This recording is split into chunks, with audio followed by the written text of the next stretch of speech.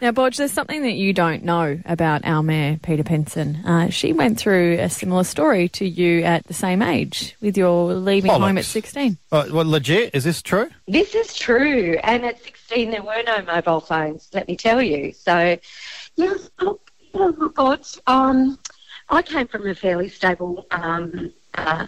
I had a mum and a dad, Right. and grew up in a military surround.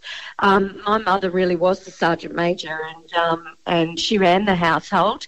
And I just happened to, meet a boy that my parents didn't approve of. Oh. And the longer I was with him, the more my mother disliked him, and tossed all my belongings out on the front lawn. I'll never forget it. And I thought, very much like you when I read your story, oh, it'll be right, she'll get over it and let me back in.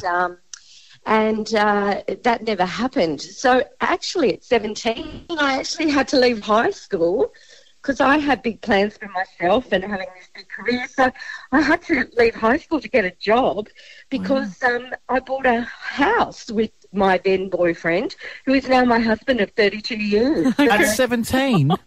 I had to buy a house, Bodge, so I couldn't be homeless anymore. Jeepers. Wow. I couldn't even rent one. And that's why she's where she is today. Well done.